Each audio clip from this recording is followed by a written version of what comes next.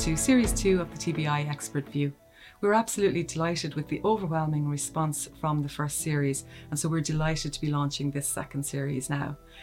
We're going to have lots of exciting topics and subjects to discuss this time round, obviously with you, our clients, and also with our partners, with external industry experts, and obviously our own internal experts. We're going to be kickstarting the series with a recap on Brexit and the impact that has had on businesses 12 months in. Other topics that we'll be discussing include SAFTI and EU future plans, also e-invoicing and how businesses need to be preparing for that. We'll also have an interesting discussion on global payments optimization and how clients can eliminate late payments to tax offices and also minimise their fees associated with that. If you'd like to be involved in this series, or if you have ideas for topics that you would like us to discuss, we'd be absolutely delighted to hear from you, and you can contact us on the link below. But for now, let's get straight into episode 1. Thanks everyone.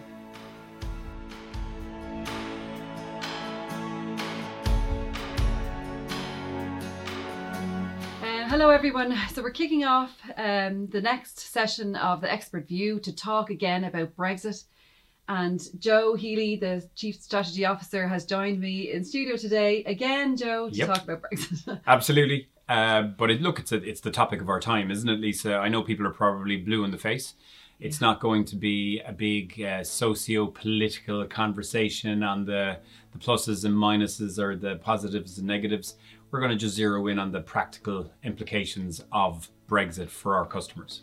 Yeah, so we have spoken about it before. Me and you particularly have sat and talked and recorded sessions about Brexit. Boy, have we. Yeah, and I suppose now we're in a better time because there's less uncertainty.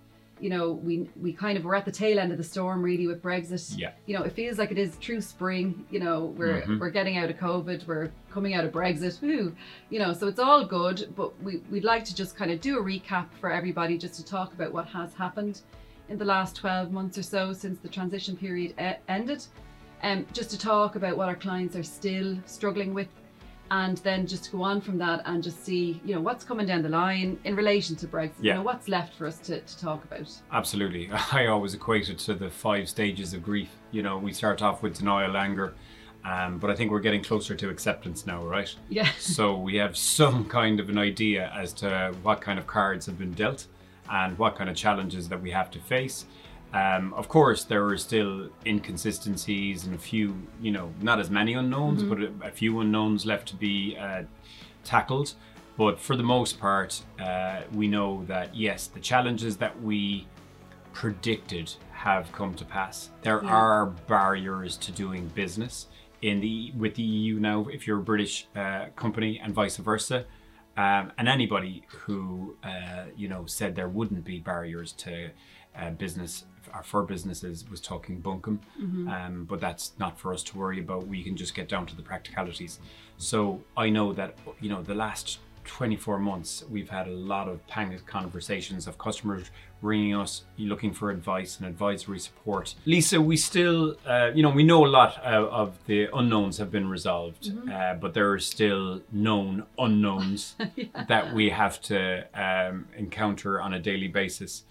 But for you, those inconsistencies and we'll say grey areas, what has been the biggest challenge post the transition period for our clients? Yeah, I think, businesses moved to VAT register in countries in various multiple member states because they knew that, simplifications were going to be gone. Call off stock was going to be gone. Triangulation was going to be gone. So they were the knowns, okay? They were the knowns. Then, we also had situations where for companies selling to customers around Europe, they wanted to decide whether they were going to be the importer of record or their customer was going to be. So that again was a decision that they made. So that was a known. They were either going to register in those countries or their customers were going to be the importer of record. They knew in some situations that their customers wanted them to be the importer of record. So again, that's a known. So where we ran into difficulty was time delays with registrations when they were needed, time delays and administrative burden with EORI numbers, fiscal representation. So again, fiscal representation, for third countries, fiscal representation is required if you need to register in an EU member state. Not all member states, but some member states. So we knew that before Brexit. But in the run-up to Brexit then, and we had the Mutual Assistance Protocol within the Brexit deal on the 24th of December, that changed the need for fiscal representation in some member states. Companies didn't know that. So, we were scrambling to put fiscal representation in place for some companies in Italy, for example.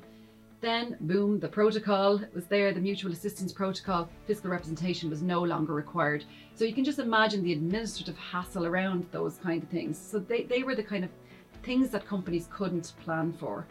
So they were looking at their transport links, their supply chains, looking at margins, looking at where they needed registrations, all of that they could plan for. Things like delays with tax office software not being ready, the fiscal representation situation as well.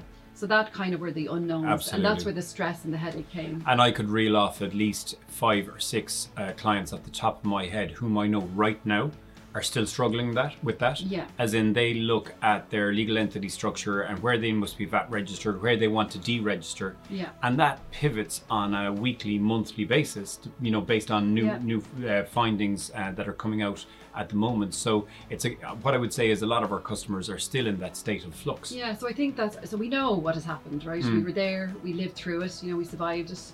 I think, if we can survive Brexit and COVID, we're doing really well. But we need to kind of still talk about what companies are still struggling with today, because there are still those struggles that are going on. And I think that's a great point that you made, Joe, is, companies are revisiting what they did, just in the aftermath of the transition period to see, is that the best option?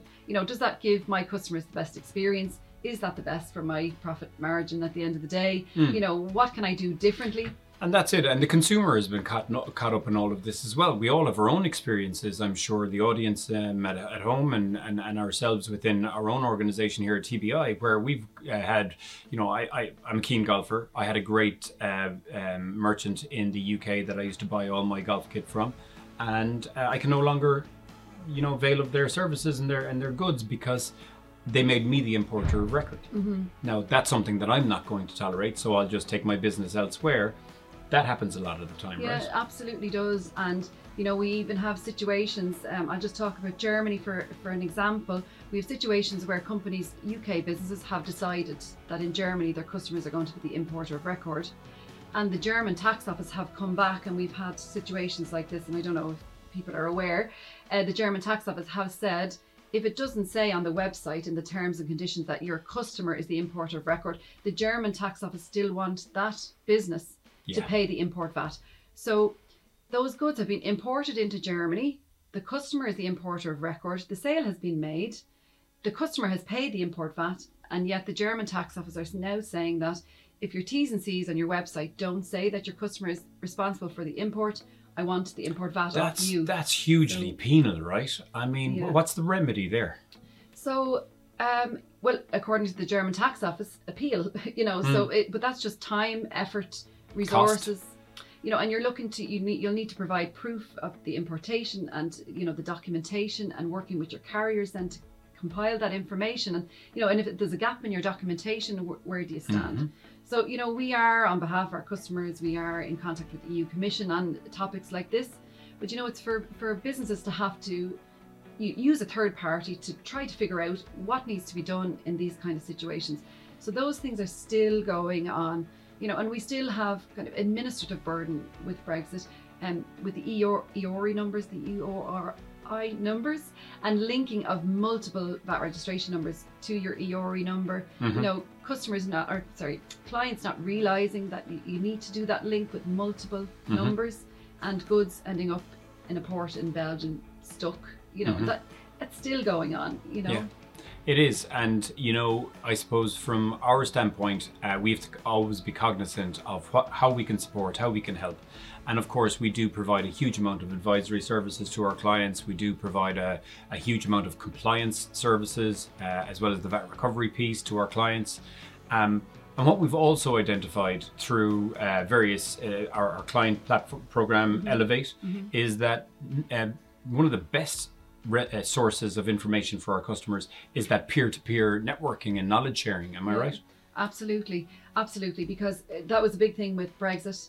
You know, the theory is there. We know what we have to do, but it's, you know, what is the correct form that I have to fill out? What is the box that I need to tick?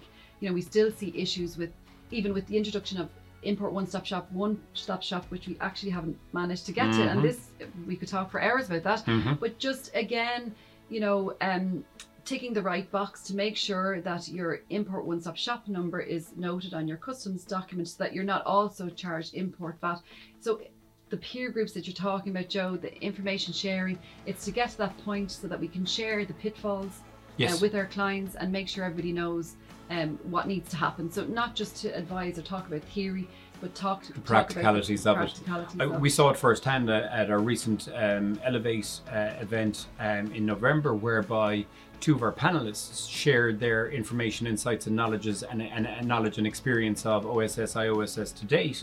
And one was one didn't go down the IOSS route and explained why. The other one did, but now is reconsidering based on the findings of our other customer, you know. So that's invaluable. Yeah, so and I think that's also something that's happening, and it does line up with Brexit, because our UK established businesses are still looking at those simplifications and how they can use them and when they can use them. You know, IOSS, some companies didn't use it as a simplification because of the consignment value limit that was applied there. But again, you know, that's something that might change in the future. EU Commission are still looking at that, and they're still looking at simplification for e-commerce. You know, so that might change down the line, and you know, these kind of platforms and forums will cover if we hear that those changes are happening as well. So the unknowns, I suppose, that we have to be cognizant of as well is, you know, you referenced at the beginning, we knew that the simplifications were going to be gone. Is it a case of watch this space because those simplifications might be reintroduced? Is this a movable feast? I suppose it's changing of simplification. So, you know, we lost, or not we, but the UK business lost the use of call-off stock in some situations and triangulation. For e-commerce, though, the EU Commission are looking at that space and, you know, trying to keep up with the digital economy, and so introducing other simplifications. So one-stop shop, the mini one-stop shop being extended to one-stop shop, the introduction of the import one-stop shop, that is simplification introduced to manage the digital economy. You know, as if we didn't have enough complexity, Lisa, we also have the Northern Ireland Protocol, and again, you know, focusing on it from a VAT perspective. In Ireland, we can still trade with Northern Ireland as if they're in the EU, which is a great thing. You know, but there's challenges around that, and we have to be cognizant of as well. Right? Yes, I suppose we just need to keep an eye on that situation. The Northern Ireland Protocol, from a VAT point of view, it means that Northern Ireland are treated as an EU member state for the movement of goods, not for services. So it's just, you know, keeping an eye on that and seeing what way that's going to go, and just preparing businesses then for any change that might come down the line in relation to that situation. And what else is coming down the line? Is Intrastat in the UK? So there was a change for Intrastat in the UK from January of 2022. So businesses established in Great Britain no longer have to submit Intrastat arrivals from January 2022. So that's good news, I suppose. It's one less piece of documentation that has to be covered by business established in Great Britain. Fantastic. Anything else we should be cognizant of and just keeping our eye on going forward? Yeah, I think, you know, we're over the worst of Brexit. I truly believe that we're at the tail end of the storm as regards to Brexit. I think it's time now for businesses to revisit what they put in place. Make sure that's the best option. I know that we have clients coming back to us revisiting what they did in their approach after Brexit.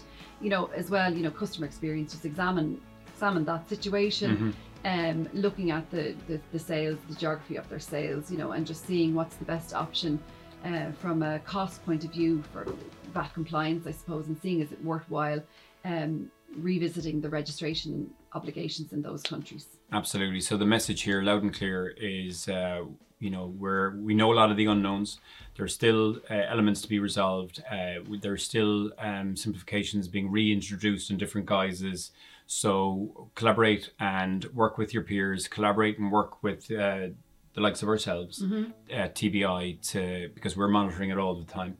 And I'm sure we'll be back here again in no more Brexit talk. We'll have to revisit.